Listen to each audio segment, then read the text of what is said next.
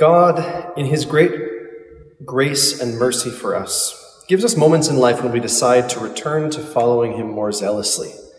But sometimes when this happens, we might be unsure about where to begin. I mean, should I read the whole Bible? Or maybe even all of the Gospels? That can be a pretty tall order if we're not used to reading the Bible regularly, or at least reading a lot of it. If we want to go right to the heart of figuring out the way Jesus wants us to live, then the best place to start, I would say, is just 3 chapters of St. Matthew's Gospel. Chapters 5, 6, and 7, the Sermon on the Mount. This past Monday, we began reading the Sermon on the Mount at Mass, and it will continue for the next 2 weeks. Part of today's passage from near the end of Matthew chapter 5 has always puzzled me. Jesus says this to us: "If your right eye causes you to sin, tear it out and throw it away. It is better for you to lose one of your members than to have your whole body thrown into Gehenna. And if your right hand causes you to sin, cut it off and throw it away. It is better for you to lose one of your members than to have your whole body go into Gehenna."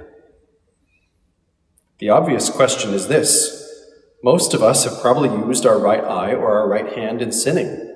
Does Jesus really want us to dismember ourselves? That sounds crazy. 2 reasons I think Jesus doesn't want us to do this are these. First, we don't have an account of this response to Jesus' teaching.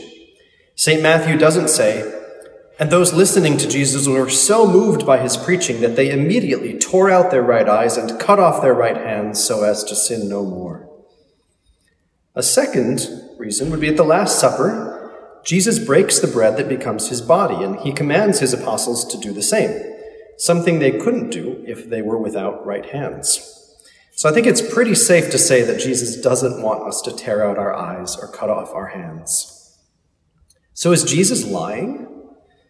Well, since Jesus tells us he is the way and the truth and the life, and since Jesus is God who is truth, it's pretty safe to say that he is not lying.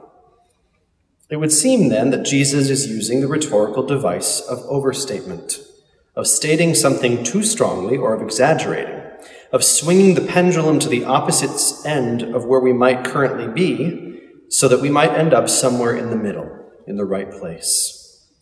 You see, in our fallen world, we have a tendency to minimize our sin and not to take it seriously enough. While Jesus does not want us to tear out our eyes or cut off our hands, he does want us to take our sins seriously.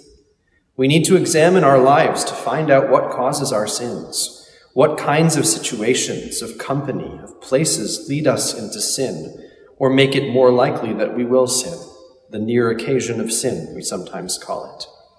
Whatever those occasions are for us, we need to take strong action to avoid them, so that the sin in our life can be uprooted. But why do we need to do that? First, as Jesus tells us, our sin can have serious, even eternal consequences. But why can sin have such serious consequences? Well, because it makes us not good and not loving. It divides us from God and from one another, rather than bringing us closer in love.